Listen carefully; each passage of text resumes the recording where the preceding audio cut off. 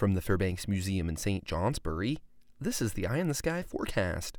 Our oddly warm and pleasant November weather continues for one final day as high pressure remains in control. Expect to see record-breaking highs in the 70s this afternoon, with increasing cloud cover ahead of our next minor disturbance. A weak cold front crosses the region tomorrow, supplying some widely scattered showers, which will be most numerous north and west of Montpelier.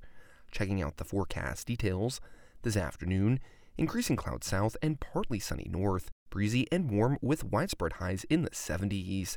Tonight, becoming mostly cloudy, a chance of scattered showers towards daybreak over the Adirondacks, warm and breezy with lows only around 60. Tomorrow, mostly cloudy with an increasing chance of showers most numerous west and north of Montpelier. A brief heavy shower is possible. Still warm with highs around 70. I'm meteorologist Chris Kurdak with an Eye in the Sky.